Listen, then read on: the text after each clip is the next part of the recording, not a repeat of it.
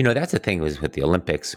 There's so many little things that are happening in the background. I wish they wouldn't just always focus on the U.S. athletes, is that you can pick up and learn, and their routines and how their mindset is set, and how they're observing and how they're taking notes and how they're talking to their coaches and how they're, all those things are invaluable to shaping an overall better athlete. And any of us as masters athletes could easily apply all that input. That just because they're doing it better, stronger, faster, higher, doesn't mean they're doing it smarter. That's the athlete's mindset again, right? We're capable of doing everything the same way, with the same approach, with the same methodology, with the same psychology. Now, can we dunk a basketball? Probably not. But can we go through the same prep and mindset and lead into it? Yes.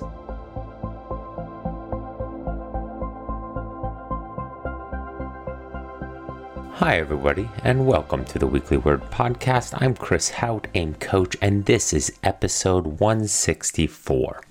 The Weekly Word Podcast is a resource for ultra-endurance athletes. We not only discuss ultra-endurance training, mindset, nutrition, recovery, and sleep, we dive deep into the lifestyle of endurance training. Important there is lifestyle. As many of you know, endurance training requires quite a sacrifice. And in order for you to get from hitting enter on the race entry to the start line, a lot needs to happen. The obvious is always the training, but there's a considerable space between the training and the start line. And that is what we try to dive into here on the Weekly Word Podcast. Beyond the training, how do you reach endurance potential? How do we navigate these training hours with our family and career? What is the mindset needed to persevere through some difficult training phases despite a career and busy family life? Helping athletes understand, navigate, embrace the endurance lifestyle and its benefits. That's what I'm here for. That's what we're here for. And for some, guide them through the transformation it can bring about. We all went pro in something other than this sport we endeavor, and here on the Weekly Word Podcast, we try to help you navigate that terrain. These endurance adventures are milestones, an incredible achievement, one that remains with us for the rest of our lives.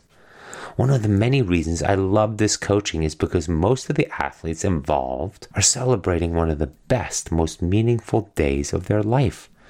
Not only unlocking endurance potential that they deep down knew inside they had, but also achieving something on the far edge of what they deemed possible. Since you are listening to this, the spark within you has been ignited. You are curious to find out what kind of endurance athlete you can be. Less about speed, more about how far can I go? What else can I achieve? And why not me? It's time to push beyond the boundaries of what we thought was possible and reach the endurance athlete potential we always knew deep down inside we had. Welcome to the Weekly Word Podcast. This week we dive into a 50K race debrief, but we bounce back and forth between a race plan and a race debrief. And these are important components, again, to maximize our limited training time. Having a pre-race plan, thoughtful, intentional, strategic, tactical, as well as a post-race debrief, where we capture and note all the ingredients and things that happened during the race, what went well, what didn't go well, and what we can easily fix, adjust, improve before the next event, race, etc. So much as we talk about trying to navigate that space between hitting enter and the actual start line comes into how we plan for it, how we envision the day and our training also unfolding. Part of a race plan is also our training plan. It ties back into what we've talked about on many episodes, intention and clarity and purpose, and back down from purpose, clarity, intention. When we enter into a training session with intention, just like a race, we have a plan, clarity, a path, a direction we're heading. That's the strategy. Our purpose is our deeper why we're doing this, why we're engaged in it, and we can also Use that source of energy, of our purpose and our deeper why to address our fears, our concerns, our anxiety, and our uncertainty of the event. That clarity, that path, that strategy is how we plan to go about our day, our training, or our event, whether that's a 90-minute workout or a 10-hour Ironman or 10-hour run, whatever the event is. So with that clarity, it allows us to nail down, clarify how we want to go about achieving our desired outcome. How? And the intention is how we show up. It is how we plan to execute on the clarity. If done right, intention doesn't require a lot of willpower. We've already done that on the pre-work with the path, how we plan for this day to go. Keeping in mind as we go through a race debrief and a race plan, purpose, clarity, and intention. Intention is how we want to show up on race day. We've done the work. We have a clear path. Now we just need to take that first step and get going successfully, but also tactically. The plan is a memory of the future. It's visualizing. But we also can't be too rigid on the plan, as things need to be evaluated along the way, even along our clarity path, during the event, during the race. Otherwise, plan execution creates blinders of the current reality we're in. Hence, the check-in with body and our reset at times. That body scan tells us a lot. We check in with our senses, what we're observing, what we're noticing, what we need to adjust to still execute on our strategy. We might need to change our tactics, but we can stay true to the strategy we originally wrote out. Now, the military is big on planning and walkthroughs. But it's not autopilot, it's prep, it's scenarios, it's being present to still execute the plan according to how the day is unfolding. And when the outside influences, the environment, the situation changes, being locked on a plan can ruin your day or put you in the hospital. A plan is a memory of the future. Think of it that way. As we dive into this episode of post-race debrief and a lot of my interjecting into David on pre-race plan. Enjoy. Where to begin? We already have a race prep that you went through, and that was for a 50K. And so I think what we also might want to consider there is some bullet points on what to look for a race plan, because this is something we never have really discussed on the podcast. And you brought this up last time with the 50K. Hey, just let's record my walkthrough. But how to build a race plan and what details to put into it, even if it's just for yourself, is something I think we should address and bring up, because, a lot of people are racing again. And in general, creating a vision on paper of how you want your day to go allows your brain to think of the other things versus spending its energy, willpower, focus, and attention on some things that could have easily been documented, worked out in a bullet style list prior. And also you take care of a lot of logistics and easy low-hanging fruit decisions prior to race day with a good race plan. Mm-hmm. And so those are things you don't want to forget as you're building your race plan, so that And then similar to what we're doing today, where you're going to go through a race debrief with me and I'm just going to give feedback. The key there is also understanding that what of this information will I look at next time I do my next race plan that I can pull from this and have a quick reminder, put myself back into that time post-race to do all the things that I forgot last time. A good race debrief captures the easy stuff that we remember from the race that you then go, okay, well, how could I forgot that? That was so easy. I just haven't raced in a while, or I always forget to do XYZ, or the little things like on a wetsuit. Are you able to reach your zipper properly if there's no wetsuit strippers, which in this world of post COVID, there are no wetsuit strippers really. And so did you need to put an extra string with a little pin onto your wetsuit zipper strip in order to make it longer, in order to then have an easier way to reach it after your swim? Because you were fumbling with it for like 30 seconds trying to get it and then pull it down. Little things like that. That's an example in a race debrief that you have that written down so that 2 weeks prior to your next big race, you have a couple of bullet points or things to take care of or to remember so that next time this will no longer be an issue. Whether that's nutrition, strategy, logistics, hydration, mindset, execution, fueling prior, meaning dinner prior, breakfast prior, all those little details so that you literally finish a debrief and have a to-do list or an action list or a reminder list on the end of it to say, for next time, these are the key observations and things I can easily improve, not regarding training, but regarding logistics or being better prepared. Throw into that the other aspect with a good race plan. Also, you're going mentally through that in your head.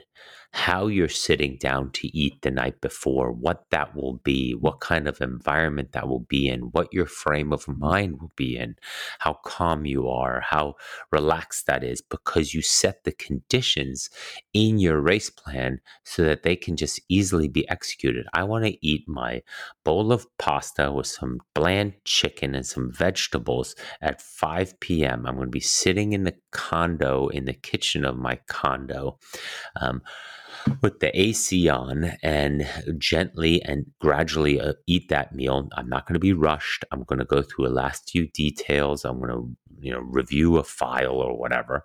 And then after that, I'm going to do these three things and I'm going to go catch a movie on TV or Netflix or even go to the movie theaters because that's great for just getting your mind off of something. And then I plan to be back home at 8:30. I'll have a little snack and hydrate. And then I see myself going to bed. I know I won't fall asleep right away, but I will be in bed, relaxing, shutting my eyes, envisioning the next day, doing some intentions and some gratitude maybe, and then, go from there. That's sort of, you want to go into that minutia, into that detailed. What I always compare it to, and you can relate to this, is ski racers. What I love about when you see ski racers either live or on TV, at the top before they're and behind the staging area, they're all in their boots. I don't know if they're clipped into their skis. I doubt it. But they have their helmet on, their goggles on, the whole thing, and they are literally going through each turn of the course. They're swaying their body, they're moving their body through, they're envisioning how they're going to do these next 2 minutes, 212, 150, whatever it is. Flowing through the course, feeling the course, literally having the stimulus mentally prior. And so that's hard for an endurance event when you're doing that for 10, 11, 14, 20, 30 hours.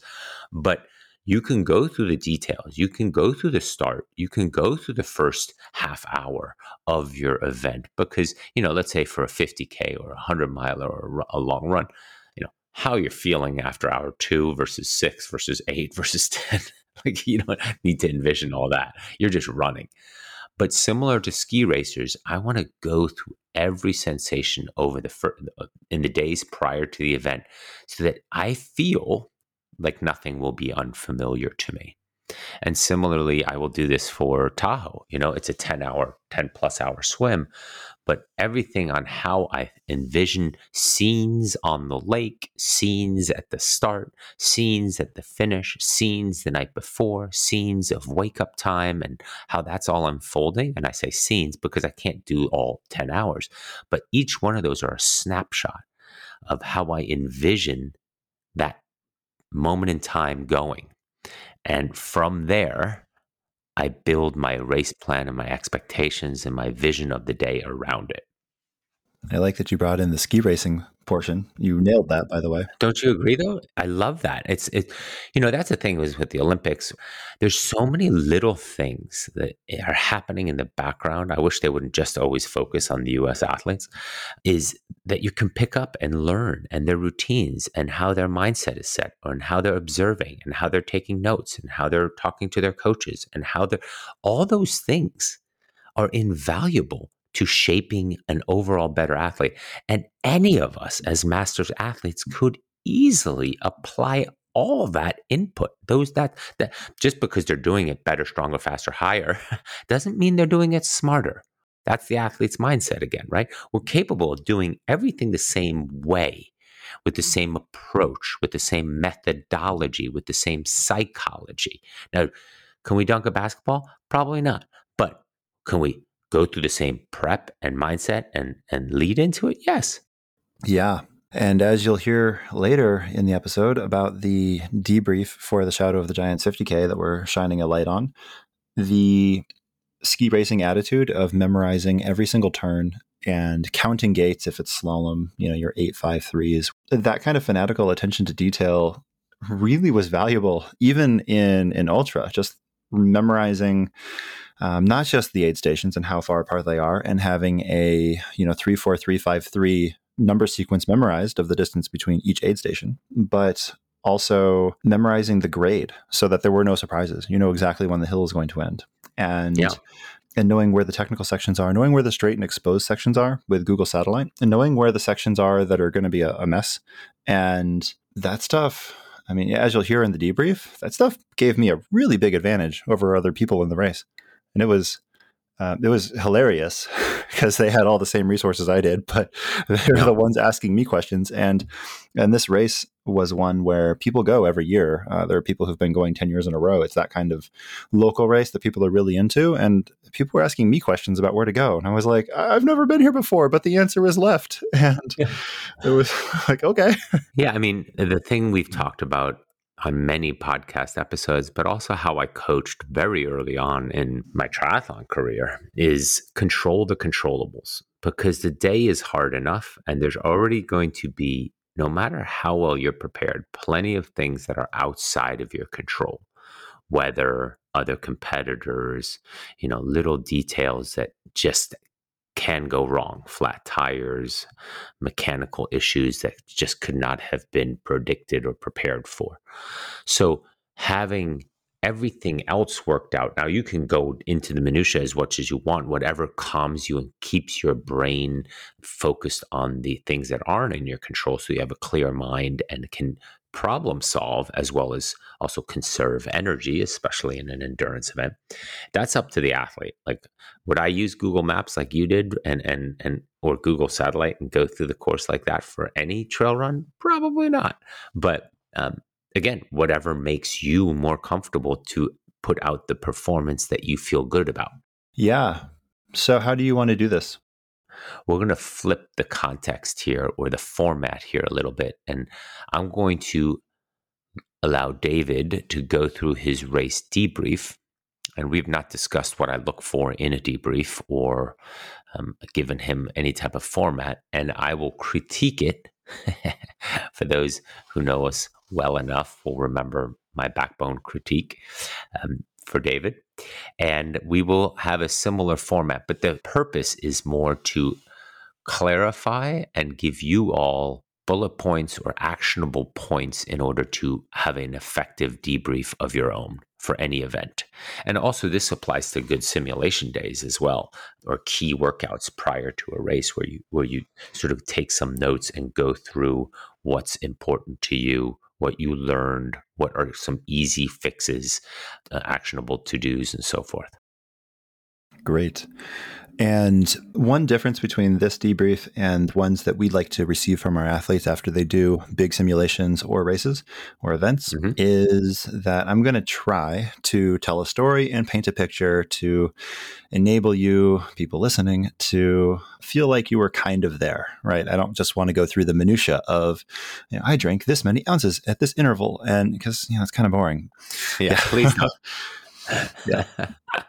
And let's start at the beginning.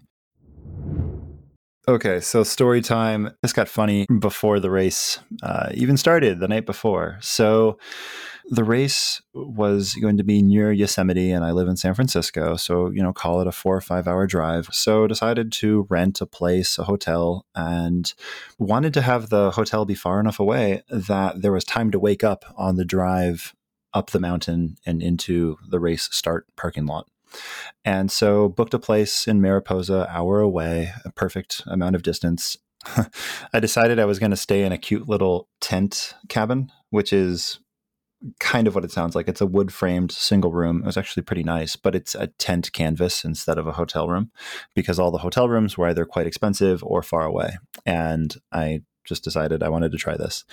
Well, small wrinkle. Two things were going on. One, the local high school had their graduation on the exact same night, with really loud music and kids making those high-pitched high school noises that they do. And that went on pretty late. And then two, the tent cabin next to me had a romantic young couple staying in it. And I was like, oh no. So I had earplugs in and I could still hear more than I wanted to hear. And so didn't really sleep a lot the night before this 50K, which just continues the streak. I don't think I've ever had a race where I've slept well the night before. And, I was like this, okay, I had it coming. So then, got up super early and had pre-made oatmeal, had pre-made blueberries in the oatmeal, and had extra sweet potato, had tons of food, had my coffee, got in the car and drove to the race. And, it's lovely. You're going up these beautiful Yosemite-esque roads. And okay, so yeah, this gets to be a little bit TMI, but it's also like extremely important. A human being needs to go to the bathroom in the morning before a race. This is just a thing that every racer kind of knows and does. And this was where the first problem emerged. I could not go to the bathroom. And race is getting nearer and nearer. I can hear all the announcements on the microphone. And I'm like, okay, this is not going to happen. I am not going to be able to go to the bathroom before this race. 6 hours of running. Terrific.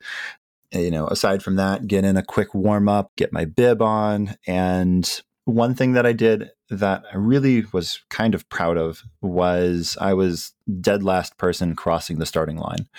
And they don't do clock time, they do chip time. And they said this. So in the back of my head, and this is the last time I would think about actually racing for 3 or 4 hours. If it came down to a sprint finish, then I would have sandbagged my start time so that I would win.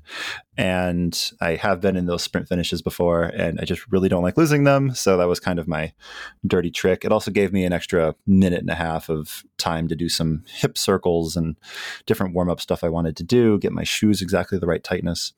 So anyways, proverbial gun goes off, everyone starts. And because I'm starting literally dead last, I have absolutely no idea where I am in the race rankings, and I'm totally fine with that.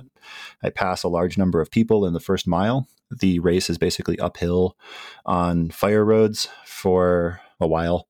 And eventually I settle in. I'm in with the group of people that I know I'm going to be running with for the first 2 hours and just start making friends. And, everyone up there is super cool, as you would expect at an ultra. I was hanging out with this one guy named Jesus, who will come up later, and he had run 100Ks, 50Ks. This race is a 50K that we're running right now. I will interject that the one thing I forgot in my packing was, drumroll, spring energy gels. I showed up to the race with no nutrition. And I realized this the night before. And so I took some extra Ziploc bags that fortunately I'd brought, and I was stuffing cooked sweet potato and oatmeal, which I had extra, into my bags. And that went into my, Solomon vest.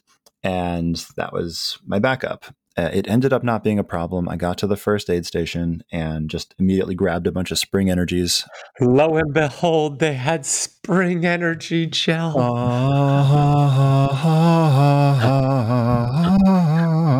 Spring. And from the heavens, the clouds parted. It's amazing. This little spotlight was shining through the clouds onto my face, and I felt beautiful and powerful. And then a voice came from a burning bush, and it got awkward. So, yes.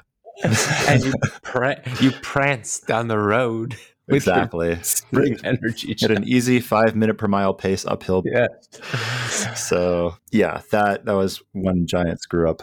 So let's dive into that. So there's your first true hiccup. Hmm. Besides the bathroom thing, I mean the bathroom thing. Let's just break that down for no better use of words right now. Is Yeah. it is what it is. I mean, you have other aid stations. You know, you can run to the next aid station where they'll hopefully have a porta potty. So there's one solution. Not to Hmm. stress about it. The main thing is not to stress about it. A solution will Yeah. present itself. Two, yes, you could have waited a little bit. You're not looking to go when the gun goes off, even if you go 5 minutes late, like you said, chip time. So, and again, when the body will react differently on a nervous stomach and on expectations. I'm always surprised, for example, that I can go 10 hours, 11 hours, 12 hours through an Ironman day. Not that the Ironman takes me that long, but by the time between bathrooms, right? Like let's say I Hmm. go 90 minutes prior and then an hour after the race, or maybe even longer. And I'm like, wait, I put so much junk in my body today. And a lot of the Cliff bars and bars are just basically nuts. I mean, stuff like that should just be going right through me. But, on a training day, there's no way I would have to stop, or I would, use a bathroom. On race day, don't need to. So keep that in mind. I mean, your body just knows what to do and reacts differently in given the circumstances, and subconsciously knowing that we're conserving or whatever. So Yeah. not something to be overlooked, but then also forgetting your nutrition.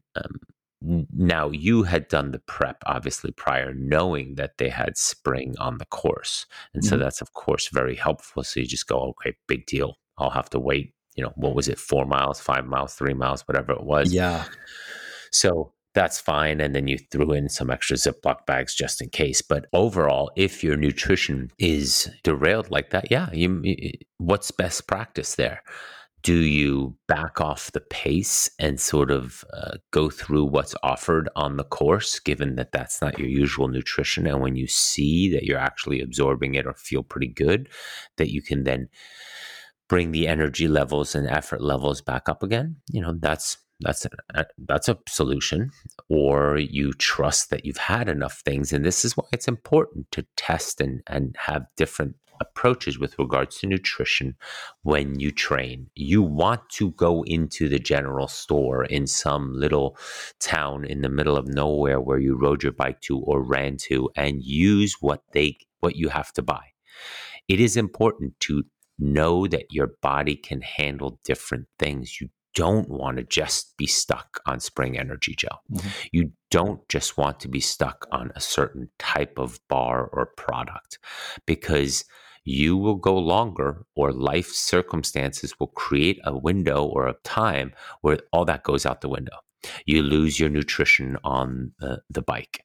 Your special needs bag is lost in an Ironman. And all of a sudden, now the rest of the backup for the race, you have to go off of course nutrition. And the old adage in triathlon, especially, but also in ultra running, was find out what's on the course and start training what's on the course. Now, most people did that because they wanted to go neutral on the course in order to just take in what the race offers, Gatorade and, goo gels and, stuff like that. But Hmm. others did it because they wanted to ensure that if something goes wrong, they can still use those products. Yeah. Speaking of, the night before, I realized I was missing my food before I even got to my hotel. Mm-hmm. So did go into the local gas station to try to find something that would be good. And I was sitting there reading the backs of the labels of everything: Cliff bars, Kind bars, it doesn't matter what. And everything. I know you do well with Cliff bars. I don't. And, the Mm-hmm. canola oil and the seed oils and the stuff that keeps them preserved for a year and a half. I read the label of literally every product and just walked out with nothing, and was like, I'll just I'll figure it out. But Yeah. there's nothing in that store I wanted to eat. Yeah, and as you expand the horizons of your racing, hopefully you'll get an opportunity to race in other countries where Mhm. your spring energy gel will not be available Of when you're in course. South America or in Asia and so forth. So again, Mhm. you obviously will know prior to going there, and so once again, Yeah. you'll train on something that you can find there. Hmm. But yeah, Yeah. your luggage gets lost and your Ziploc bag of 622 spring energy gels didn't make it to the race start. Hmm. Yeah. And the other thought, and I learned this from you, is just because they say they're sponsored by Spring doesn't mean they're going to have it when you get to the aid Correct. stations. It's the most Correct. valuable product on the aid station. It's the first thing that's going to disappear. So Exactly. I was lucky. I was in the top 10 percentile of the race pretty much the entire time, which meant I got first dibs at all the boxes. But I could tell they didn't have a lot. Yeah, and keep in mind too, this is what we used to struggle with in the earlier days of gels with goos and even power bars and stuff. The good flavors were gone early, so then you're stuck with the ones, especially when they're warm on a table, whether it's in the sun in a triathlon running, or if it's on a long ultra, and that table has been in the sun for like 16 hours already. Mm-hmm. Yeah. So our mutual friend athlete Ed was doing the Silverton Alpine Marathon, very high elevation, and they gave him a goo gel that was flavored hops, and he's like, "Huh, beer flavored gel." And he had like one taste of it, and he says it was the most vile, horrific taste he'd ever had, and it took him a while to shake the flavor, and he kept the wrapper just to prove to people that it happened. Yeah, So, he told me about it in his race report. That's one of those where you never combined your your your casual yeah, your flavors with vices your and your race. racing. Exactly. So funny. On the positives, I was running next to this woman, and I don't know why this happens every time I go to a race, either to just shadow it or to actually race it. But I always end up running next to like one of the top three women. And sure enough, I'm running next to this woman, and we're talking for a while, and she's just super cool. And I'm like, wait, are you fast? Do you podium at stuff? And she goes, yeah, I got second at American River 50. And I'm like, oh shit, I'm running too fast. So, so we hung out for probably 2 or 3 hours.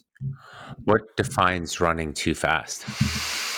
There was a technical section approaching the halfway turnaround point. And the halfway turnaround point, which we'll get to in a sec, was Nelder Grove. That was like the main event. That's where all the beautiful 3,000-year-old mega trees, the sequoias, are located.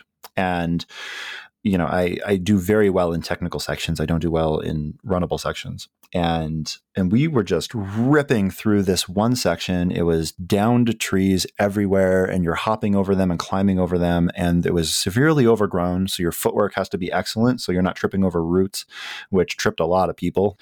And we were just having a great time. But when you get all excited and happy like that, you just run a little too fast. So I was probably clocking a minute per mile faster than I wanted to be through this 6 mile section of devastated trail. And was it effort level, or was it you're looking at pace? No, it was effort level. Mm-hmm. Yeah, like I was jamming. It was not appropriate for a 50K for the first third in the first half. So yeah, but it wasn't, for the first 13 miles. It was for like 4 miles where it was just, and it was at a perfect little downhill. So you could really open up the stride. And it was like, would I slow down? If I could do that section again, would I do it differently? Yeah, I'd go a little slower. And that's about the only thing I'd change. It was fun. So as we're going out to the halfway turnaround point, we pass all the early start racers. And this was a cool thing that I don't know why I don't see this more often, but a bunch of racers started 1 hour earlier. And this gives them more room on cutoff and more chance of getting to aid stations while people are still there. And so it was really cool to see all these people who had started early. And I would recommend that to anyone who's not going to be running super fast. How is it passing those people? It was weird because they would hear us coming and they were just stopped on the side of the trail. They weren't even. Okay, so they did move to the side of the trail. They Since did. I often find that you're coming through and you're, not yelling, but you're letting them know you're coming through and trail and coming through. Mm-hmm. So sometimes that gets annoying is the wrong word, but it's just fatiguing to constantly be like, trail, coming through, trail, heads up, coming through, on your left, on your right, jumping over you. It does get old. Sometimes I just passive aggressively kick the dirt really hard and make a sound. and that way they can hear without me having to talk. But in this particular case, this race was mostly fire road, so there was Well, then there's plenty of room. Yeah.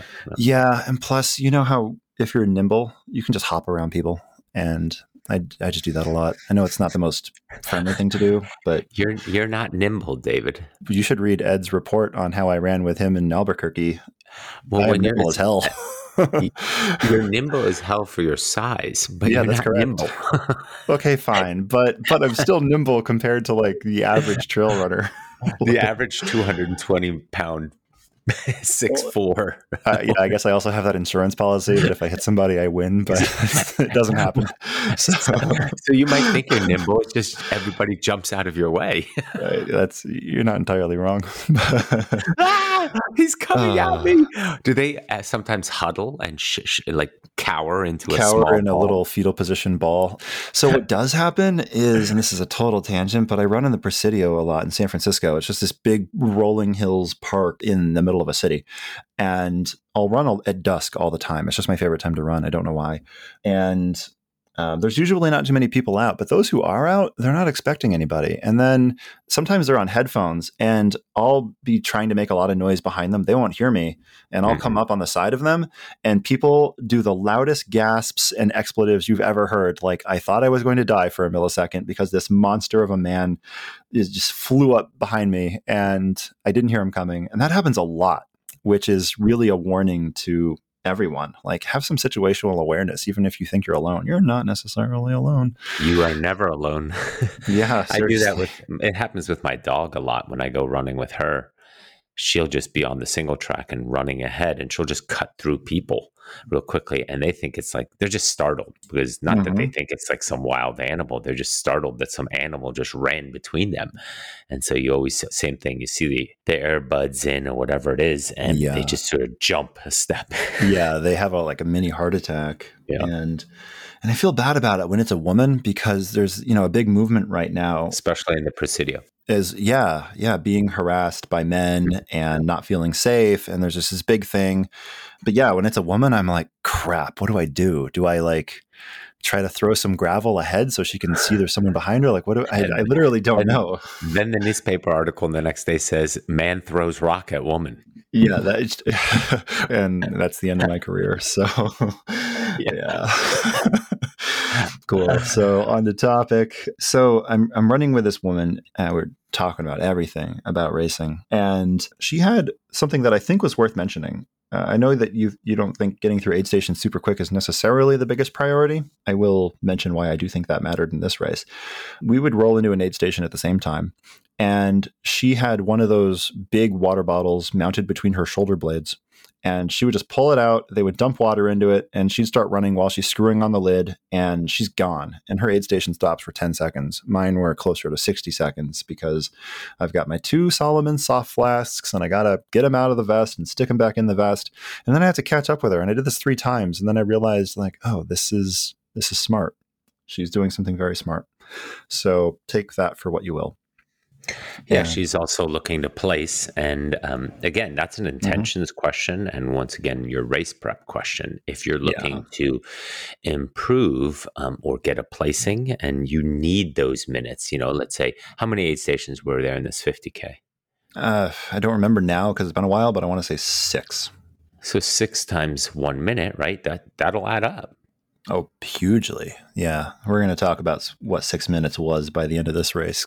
So going into Nelder Grove, I don't know if it's a national monument or something, but it's super special. It's one of the only places where these 3,000-year-old mega trees live. So it's also one of the only truly technical sections of the place. It wasn't an overgrown fire road with fallen trees. It was a single track with tons of fallen trees, and it was rocky, and running through half of it was challenging. You would be pretty much reduced to hiking through the other half. And, so everyone's getting excited because now we get to see these mega trees. And these trees are as big around as a small house. They are unspeakably huge. There's one small problem.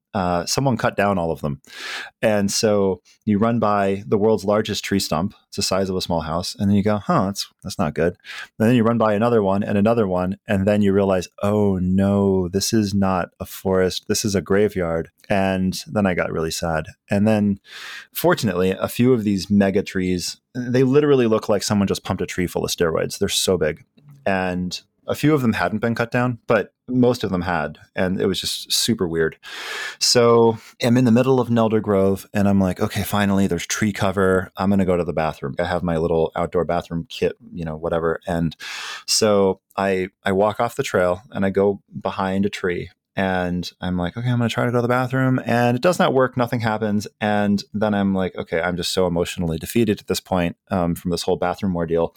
I'm just going to go back onto the trail. My stomach is hurting because, just too much details. But also this is a thing that happens to people in races quite commonly sometimes. And at this point, I was off the trail for like a couple minutes. A bunch of people passed me. I get back on the trail. More people pass me. The aforementioned Jesus goes, "Hey, David, are you okay?" I'm like, I'm good, dude. And then I can feel my knee starting to tighten up because I had IT band issues going into this race because I was an idiot and stopped doing banded crab walks, banded monster walks, sideline leg raises. I stopped training my glute med specifically, which is something I have all my athletes do. And I was just like, wow, my glute meds are so strong from working on them. I guess I don't need to train them like an idiot. And so I did that. So I'm dealing with knee pain. I popped some ibuprofen. And this low period lasts for about 10 minutes. I get over it. I get out of the grove and then I start racing again and repass everybody that had passed me, which took, an hour. And now we're past the halfway point and we are going now in a long gradual uphill section, just passing more new people I haven't seen before. I have no clue what place I'm in. I'm not asking anyone what place I'm in. I don't care. I'm just running my race. And now is probably a good time to talk about nutrition and hydration. So let me go back to the sequoia trees. Were they burnt down?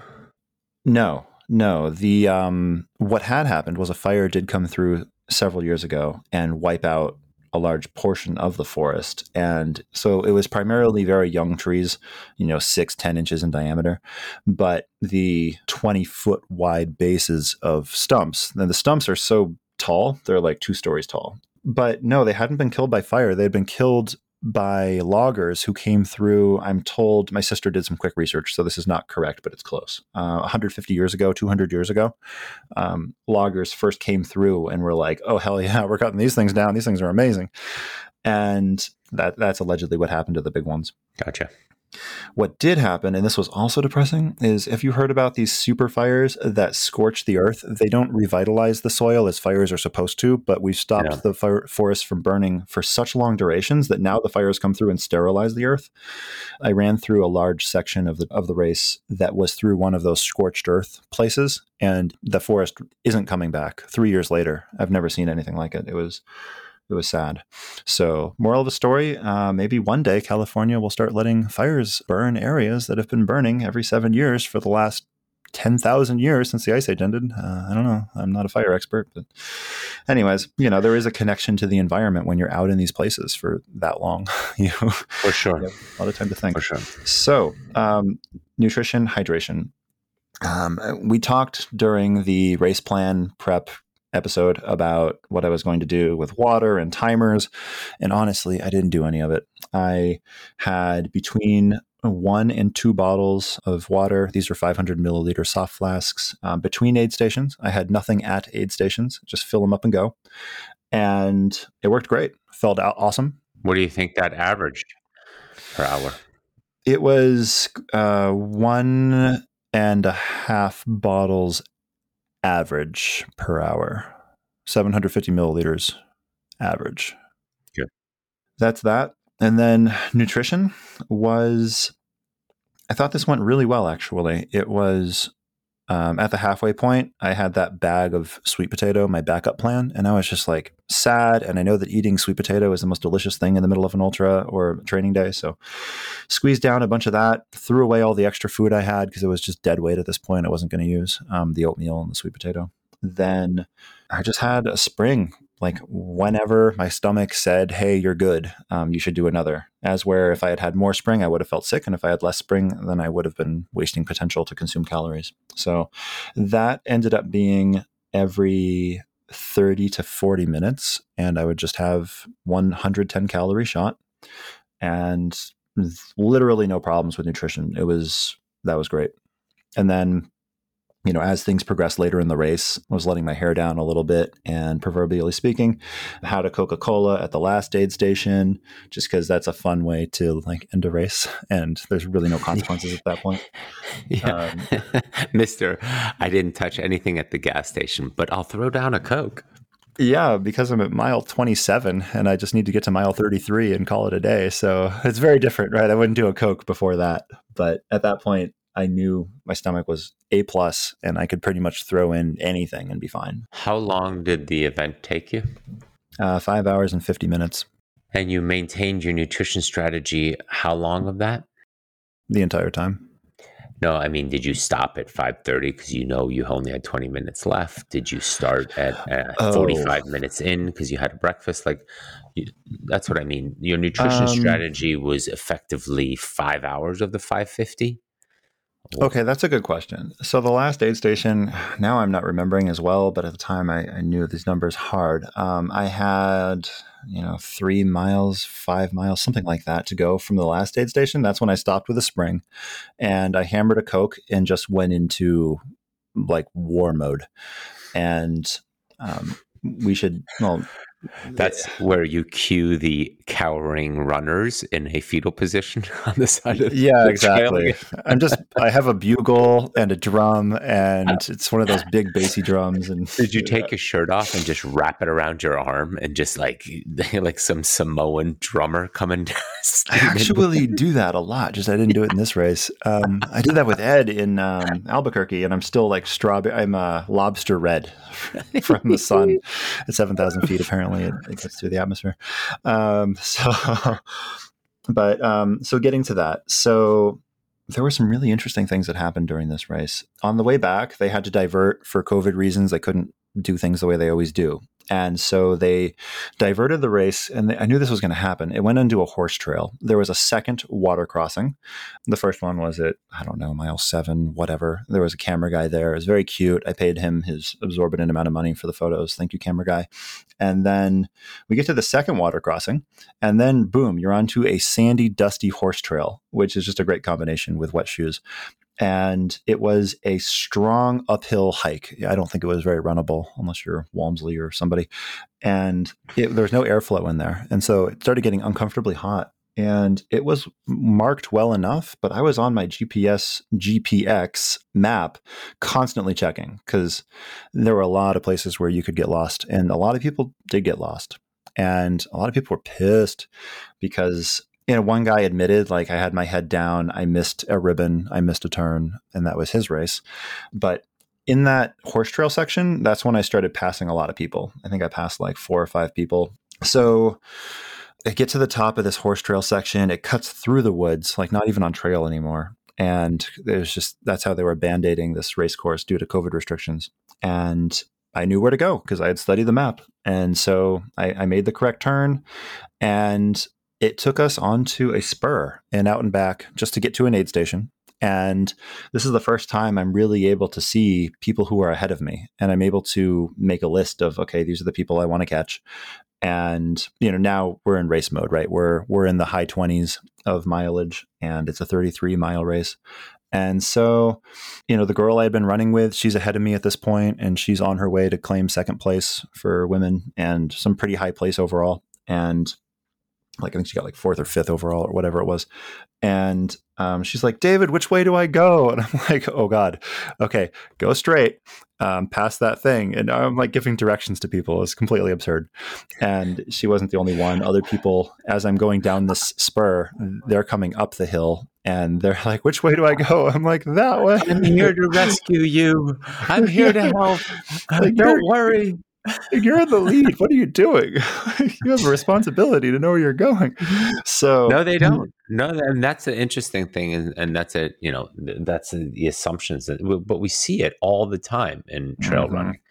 I mean, I would say almost more than half, maybe half or more, do not know where they're going, and they're relying so much on the race directors and the volunteers and the ribbons and telling them where to go that it is a constant theme of ultra running that some of the lead athletes get lost or took a wrong turn. It's just part of the nature of ultra running. But spending the time and going over the course like that, as well as the typical familiarity with past courses and then things being changed due to fire, due to restrictions, permits, or due to COVID and so forth, this is quite a common occurrence. And so therefore you're saying you have a responsibility. I don't think they're thinking like that. Fair. Yeah. Walmsley has an entire YouTube documentary, hour long, about how he missed one turn at Western States. And that's his legend. So, although now he's won so many times, I think people are starting to kind of brush that one off. So, yeah. So I get to the bottom of this hill, and now this is like a real hill. It's like this, an actual hill. Like the front runners, I talked to them and none of them were running it. And it was a hike hill. And so in my head, I'm like, okay, refill bottles at the bottom. And then if I can somehow run this hill like one would running up Mount Tam, our local 2,500 foot, pretty steep if you go straight up it peak, it was kind of like that. And so I tried my hardest to run, and it didn't go well. I was able to hold on to it about half the time, had to walk the other half. And at which point I realized, okay, not passing anybody else today. It's over. And that was the end of that. Got to the top of that hill, ran down the other side into the finish. And at that point, I just went into singing songs to myself mode, as you're well aware, something I do. And it was a good way to end the day. And got in. Turns out I think it was 12th place overall. And one of the guys I had seen, this is a total aside, one of the guys I saw going up the hill as I was coming down at that spur, I looked at him and was like, oh, you're built like a rugby player. And so he's the first person I run up to in the finish corral. And sure enough, he's like, yep, I trained in New Zealand and played at an extraordinarily high level. And I'm like, yep, okay, that was easy to spot. And he beat me. And it was his first ultra ever. And knowing rugby players like I do, sometimes they just have such a genetic advantage. I looked at his Strava after, and he hardly trains at all. He's just a genetic freak. So that means I have some work to do. I'm getting beat by people who don't run. That's not ideal. And he got ninth, and he got ninth by as much time as it took me to walk into the woods and back, which is to say that this bathroom thing cost me top 10 again, not the first time. So extra precautions will be made to these things at the next race. And that was my day. So maybe also what you eat, the night before or the day before ties into that. Could be just something I would add to the checklist. Yeah. Then, how can't it? Yeah. Well, and also I would think about, is that worth it to me to spend a little bit extra money to be closer to the race in order to use the bathroom later in the morning / up until, 15 minutes before race start or whatever. Mm-hmm. It might not always be as remote as what you're talking about, but you know what I'm saying? So something to explore and just a question to ask yourself. Yeah. And, you know in your mind, and you can always send him a note that you would have beaten him had it not been for... Oh, it gets better. He's like, what do you do? And I'm like, I do some ultra stuff. And he's like, oh, cool. Like, we should go run together because we both live in San Francisco. And so now I've got like a buddy again, making a lot of buddies lately. So yeah, he's a cool guy. You just got to respect that talent. Together can scare people in the Presidio. Yeah, seriously. It's just this 2-man wrecking crew rolling down Great Highway or whatever. So... Gotcha. So so we already identified a couple of actionable points, one dealing with this porta potty question once and for all, so that doesn't come up. And that might require also some morning simulations and so forth, and eating race dinner and then going for a 30-mile training run, or at least not allowing yourself or figuring out the timing before you start running, as well as, how you're going to deal with that. Yeah. And then the other actionable with, forgetting your springs and what the alternatives are in order to have some sort of backup plan, not even a plan, but a confidence or a calming knowledge to know that there's a few products that you'll be fine with. So Yeah. what else? What else? Something that I think is important to touch on before we circle back to more things to implement, it would be that at the finish line, the amount of complaining, you and I talked about this immediately after the race because I was kind of shocked by it. And you're like, oh yeah, this is normal. But everybody, not everybody, but like 80% of people were just complaining loudly, tastelessly, and that the course was poorly marked. And the course was not poorly marked, that people were getting lost. People were getting lost with the published map that was accurate. They weren't following it. That's their own fault. One front runner woman who looked shockingly like Amelia Boone got lost and was just making a big mess. And I literally went up to the head of the aid stations and just like had a little chat with him. And, he was in good spirits. His family was there. And I was like, just ignore everything these people are saying. Like, they're wrong. Like, you did a great job. The aid stations were well run, well stocked. Everyone was very polite. And he's like, thanks, man. And one guy said, that line I told you, which is, I've done 100-milers harder than this race. And you're like, no, you didn't. Yeah, well, everybody's emotions post an event that didn't go their way or didn't meet their expectations, or again, once how they envisioned it unfolding in their mind, are always going to have the blame game versus sort of taking a deeper look at yourself. And also, oftentimes that takes a little bit, right? Like, all right, let's see. Is the UPS guy going to get eaten today? Yeah, hear that. Miles is saying threats. Like, come on up the stairs. Come on. Try me. I've got nothing to live for. I'm 12. Bring the heat, boy. So, I lived through the war, the Iraq War. The 48-hour conflict. So, and so there's some raw emotions going on there. And of course there's, the validation going on back and forth where others go, yeah, I feel the same way. So that just feeds itself and it creates this sort of, pandemonium there. But, there's not an Ironman, like I told you, that goes by where somebody doesn't say, man, it was so much windier, so much hotter than last year or than it's ever been. And I've done this race 5 times. Like, you can never take those things too seriously. But like you said, the people trying to put on an event and organize it, it's brutal hearing that. But the other end of it is, in the triathlon world and a lot of the ultra running events, it sells out within 10 minutes, 2 weeks later. So you're fine.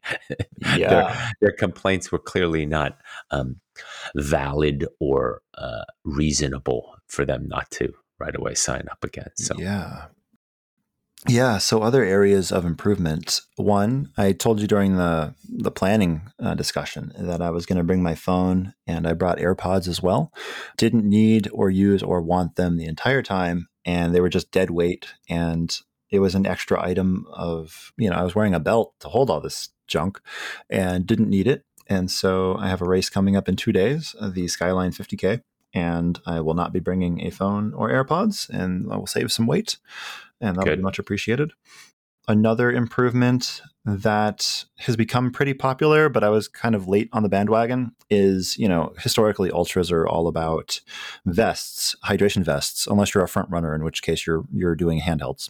And that's kind of just how things have always been. And I was hanging out at San Francisco Running Company, which is the local Marin County mecca of all things trail running. And those guys actually know what they're doing, and they stock all the cool shoes for trail running that no one else does. And the guy's like, have you tried a belt? And I'm like, man, no one runs with belts. And then there's like 2 elite guys, and they're like, oh, no, we run with belts. And I'm like, wait, what? And so they pull out the Naked belt, which is mesh that goes around the entire circumference of your waist. and it holds 2 soft flasks, 1 cell phone, all your nutrition, and your keys, and it has loops for poles and your jacket, and that exposes your entire torso to just be a bigger panel for cooling and not have to wear a vest. And I've been training with it a lot, and Ed also has it and loves it. And this thing is fantastic. So that I'm really looking forward to getting rid of the Solomon S Lab vest that ruined yet another shirt by bouncing up and down and ruining the chest where it rubbed. And that's going to be really cool. Can't wait for that. Cool. Good. And then, so going into this event in 48 hours, what's the immediate sort of, oh yeah, I know I'm doing these 2 or 3 things different? So aside from showing up with nutrition, and I got a bunch of practice with bottles. Skyline 50K is a pretty well-known race in Northern California area.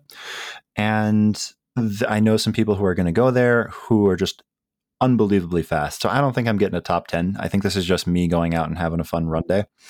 And so you're going to take your time in the porta potty? I am going to drink more caffeine. That is for sure.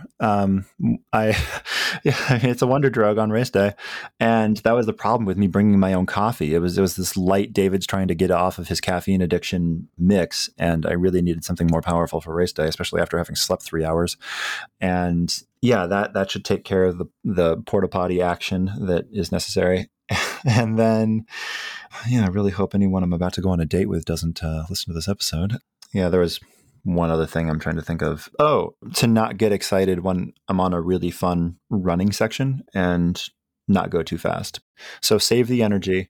I know your entire shtick is go out slow, hammer the end fast.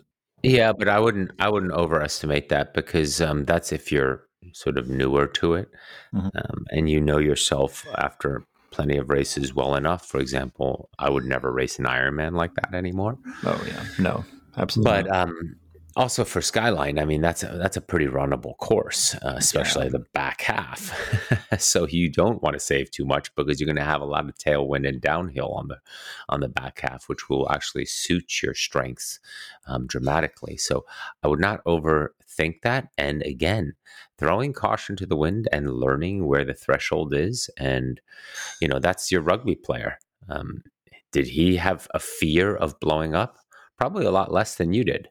And therefore, he just plowed right through, getting in touch with the other version of his athlete self, which is like, this don't hurt. I've hurt way more than this.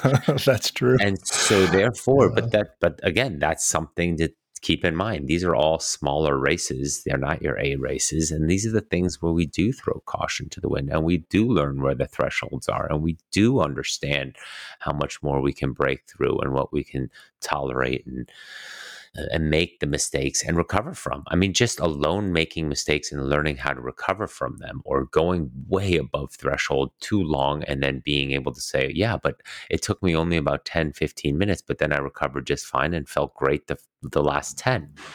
All those things are details that you don't want to pass on and not know what's out there, because as we've said many times on this podcast, is in order to find out what your potential is, you have to make those mistakes in order to then clarify your strategy and continue to hone those skills so that you can optimize what works best for you. You have to know all those options in order to find out that strategy. Yeah, that makes total sense. Looking at the debrief, let's see, we covered water loosely, we covered nutrition, we covered effort, we covered routing, we covered clothing to a certain extent, and logistics surrounding the race, both before and after. Be nice to people, say, make friends. And weather was no factor in this particular day. It was just California. So other things of note, elevation. This was, I can't remember, it was like 5,000 feet or something like that. And I live at sea level. So it was a gain. It turned out to be no factor. And that was something we didn't know going into this. So it was a fun learning. And wear sunscreen. That's a big one. Did you go over mindset? Mindset is never a problem. Okay, yeah, mindset was a problem. Who am I kidding? I had 10 minutes during the race in the Grove after the whole bathroom thing where I feel like, I have a rock in my stomach where um, I just am mentally depressed. And that was where I gave away top 10. And also, that was where the race beat me for a little while. And I was being a baby and I got over it quickly, thank God. But I think the lesson there was if you feel awful, just keep going. And I assume that applies to everybody. If you feel awful, just keep going. Well, again, it's an endurance event, and there's going to be peaks and valleys. Your peak was running with that front female and feeling good, and like catching the awareness on that also means you need to catch the awareness on when you're not feeling good. Fair. So you did the Yeah. one end, but you can't not do the other end in order to stay sort of more in that space of equanimity, where you can just sort of evaluate the emotions that you're having and making sure that they're coming from the proper place versus feelings that are just arising. Yeah. Yeah. That's a And fair so point. Be the watcher. and to be the watcher, but also you will have that in every race, whether it's 30 seconds or 30 minutes. And so it's important to evaluate where is this coming from? Is this a valid emotion feeling, or is this low energy? Is this calories? Is this questioning myself because of another reason? And once you sort of go through a mental checklist like that, and maybe you do create a mental checklist and train with that, of saying, all right, where is this coming from? Why is it coming from? Could it be food or hydration? Could it be a past experience? What's the story I'm telling myself? Those, the typical questions, as I say this, typical. And then having that filtration system within the mind so that then you can take it from a different, not only perspective, but you've also delayed long enough by asking those questions now to come up with a more objective strategy. Yeah. You said something in there that, maybe it's nutrition. Actually, I housed a half a bag of sweet potato, which is a huge amount of calories. And I did that in the Grove and then felt better. If one does not believe in coincidences, then it's possible that treating that low moment with more food was perhaps the best thing I could have done.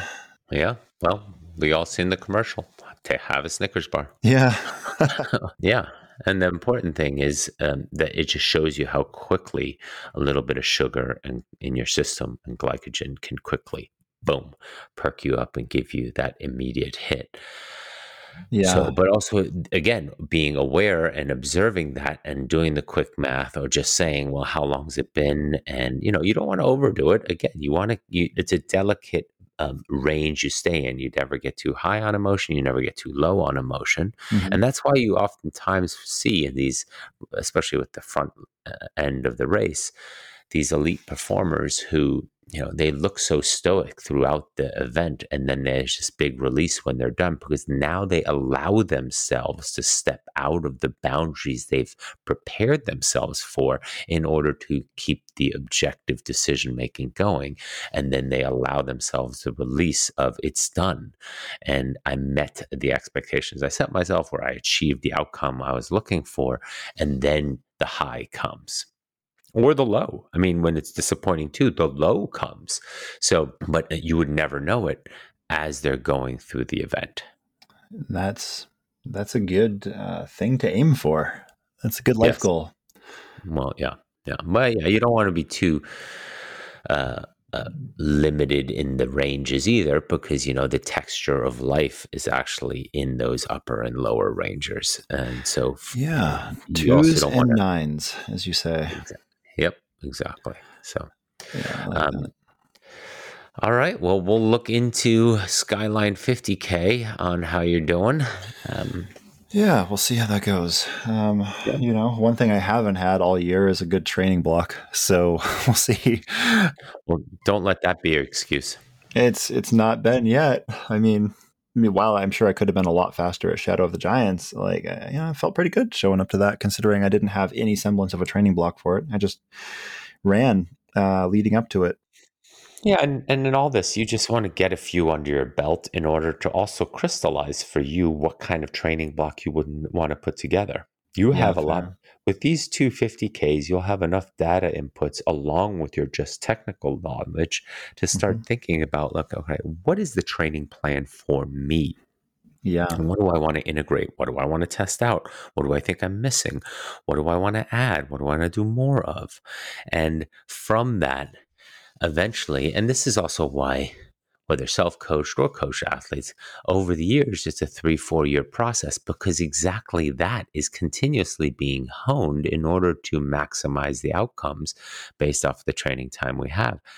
Using some sort of basic stock type of training plan or sort of intuitive training plan, or even out of a book or technical training plan, how that truly affects the athlete individually and what they absorb and what they don't absorb in their past history and what's effective, that's the art and Hmm. that's the skill. And you have your own self to apply that to the canvas. Yeah, that's super interesting. And obviously that's what we do all day. And it's, sometimes I almost feel like I know some of our athletes better than I know myself. Like, we've got one guy on a super low intensity, high mileage plan, and another person on a heavy rucking plan, and another person on a just ride your damn bike as long as you can plan because you don't do ride your bike enough. And um, well, those are oversimplifications to say the least, but it speaks to the customization to each person. And I guess to your point, this will become evident. Yeah, but the other thing that you want to keep in mind is, and this is beneficial for anybody listening and trying to sort of formulate their own training plan. The challenge becomes that the more you know, the more difficult it is to make your training plan, Mm-hmm. right? Because True. there's you have all these inputs and you don't know which one to factor into your own individual addition to the base mileage that you need anyway. And then there's the latest, greatest trend. Then you see here or there that what other athletes are doing, and you go, I wonder how that would work for me. Or you're also programming for other athletes and you're putting together some customized workouts and you go, man, that'd be fun to do myself. So all that is constantly swirling around in the mind so that too much information becomes a crappy training plan. Because Yeah. there's too many concepts you're trying to um, capture, and then it's too complex versus just sometimes simply getting the work done, even if it's very simple, boring, repetitive work. And that's why I'm a big proponent of the basic week that just gets repeated many weeks in a row, because it's in the details of the basic week, repetitive workouts. Every Tuesday you do this, every Wednesday you do this, every Thursday you do this. It's in the details that you're learning, growing, becoming better, stronger, faster, smarter, Indeed. because Yeah. you learn this awareness about yourself, and you can start picking up the signals, because the repetition allows the external factors to become more quiet and your own internal signals become louder, and you can make the adjustments from there. Yeah, I like that a lot. And to clarify for anyone listening who might misinterpret that, while the structure looks identical, every Tuesday is a track workout, every Thursday is a medium distance, every Saturday is a long run. That does not mean you repeat the weeks. You make changes to have a novel stimulus so that every Tuesday is a different track workout. But no, that's not really necessary. You don't need to change the stimulus, because the stimulus will change itself already, because we have enough external factors. We don't live in a vacuum. And most people do. I mean, it's pretty hard to find somebody that has couch time all day and can create the same exact environment and lead in. But also keep in mind, there's the other levers that we play with. We play with volume and resistance. Mm-hmm. And the key there is, just because the workout is exactly the same, you can change the resistance, watts, Mm-hmm. pace, speed, or you can change the volume. You can make it longer and shorter. Same exact workout, still zone two, boring Yeah. aerobic day, run for an hour, but Mm-hmm. run for an hour at this pace, or run for an hour at this heart rate, or run for an hour and a half, but at this slower heart rate. So pulling the levers, but the workout, the basic week stays the same. So there's so many ways to do this, and it's sort of that's what keeps it fun and individual for everybody. But again, your body also recognizing patterns allows it to then focus on other things. I don't need to use the mental energy to get to the track and figure out what workout I'm doing and how I'm doing it and where I can get water and where the bathroom is. I can just go to the track now because I know Tuesdays is at the track and I have it all dialed, so I can instead focus on those 10 400s with limited rest and work on form and cadence and footwork and posture and so forth. Mm-hmm. So there's something, although it's 10 400 6 weeks in a row, it still will change enough based on temperatures, based off of the volume on the weekends that led into that Tuesday workout. And so I'm now a little bit more tired. I haven't had a recovery week in 3 weeks. So how do I do on tired legs? And so as we've talked about plenty on this podcast, there's so many ways to skin this cat of fitness. So it's nice to hear that we were in fact saying the same thing, just with completely different words. Yep. Cool. Okay. Awesome. Well, thank you for this, Chris. All right. Well, good luck this weekend. Have a good race. Thank you. No, I would highly recommend throwing caution to the wind. I'm so glad it's recorded that you said that. I'm going to save that as my ringtone because, you've been telling me to not throw caution to the wind pretty much every day since we started. Well, but that's the thing is a 50K is not something that you have to overthink. 100K with regards to backbone, it's a completely different animal. And that's also why I asked you about the nutrition time, because what happens in the first 5 hours is different what happens in the next 5 hours. And so it's a big component to keep in mind that nutrition plans go well for 5, 6, 7. Right on the 7-hour range. And I've talked ad nauseum about how what you do in those first hours will affect 7, 8, 9, 10, 11, 12, and beyond. So it's important that it works and that you felt good. But there's a delicate threshold there that as of 5, 6 hours, the decisions become a lot more paramount onto future hours ahead and where things can go off the rails dramatically, that you want to stay focused, keep your eye on the ball that entire time, because especially 2 to 5 is where you're investing what your outcomes will be 7 to 12. Do you recommend a 40-mile training run to really shake that out? Yeah. But again, you have to build up the volume to be able to absorb and properly recover from a 40-mile training run. Yes. The longest training run I ever did, which had me feeling great for Rocky Raccoon, was 42 miles. And, I needed that. I needed to go in the hole, but that's exactly the same thing for the swim now, going a little bit over halfway and then getting a little bit of not a wake up call, but like, dude, you need to sort some last things out here, these last 10 days, 12 days. So that's important. But again, you can't just in your first season doing a 42 miler. Now you might be different because you have the backbone day in you, so you have a lot of miles there already, and then you've stayed. Actually, you haven't stayed with it. No, I have not stayed with it. I'm a short distance guy. Yeah. But that's the thing is 50Ks is still within reason, especially Skyline. That because the Sequoia run is long. That was a long 50K by 2 miles. Yeah, that makes a big difference. I mean, that's right. It's quite a percentage if you think about it. And Skyline is pretty much dead on. And again, it's quite runnable. So it will be more important to find out if early effort allows you to still run with good form, leg turnover, how your quads and your strength is handling the late work. Yeah. And so, I propose throwing caution to the wind also in triathlon for any Olympic distance in that range, where most of us are trained beyond the distance. So you learn more about throwing caution to the wind at that distance than you do by just doing a controlled training day. Great.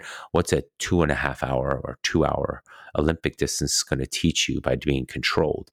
Instead, mentally and physically overcoming blowing up and continuing on and working your way through that is a lot more valuable.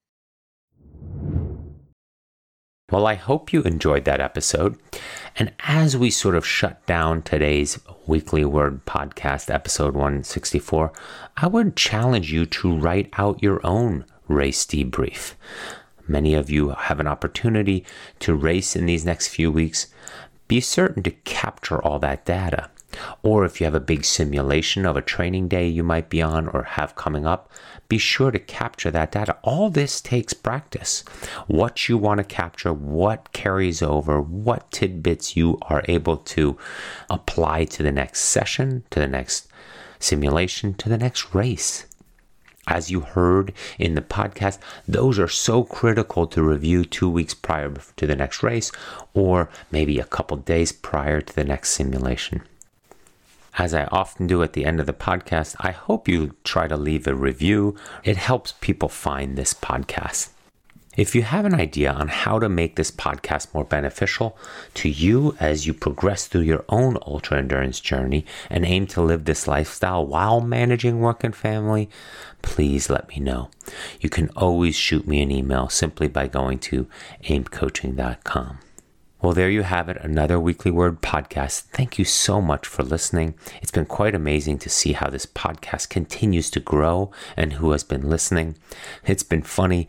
I get numerous jokes, needles from athletes that I see out there on that it's not really a weekly word podcast, but more like a monthly word podcast. But as I told them, I'm not changing the name right now. And someday it might be a weekly word podcast again. In closing, if you take anything from the Weekly Word podcast, may it be the athlete's mindset. You don't need to be an elite athlete to approach your training in daily life like an elite athlete. It has nothing to do with skill or talent. It has only to do with your intention and your own actions.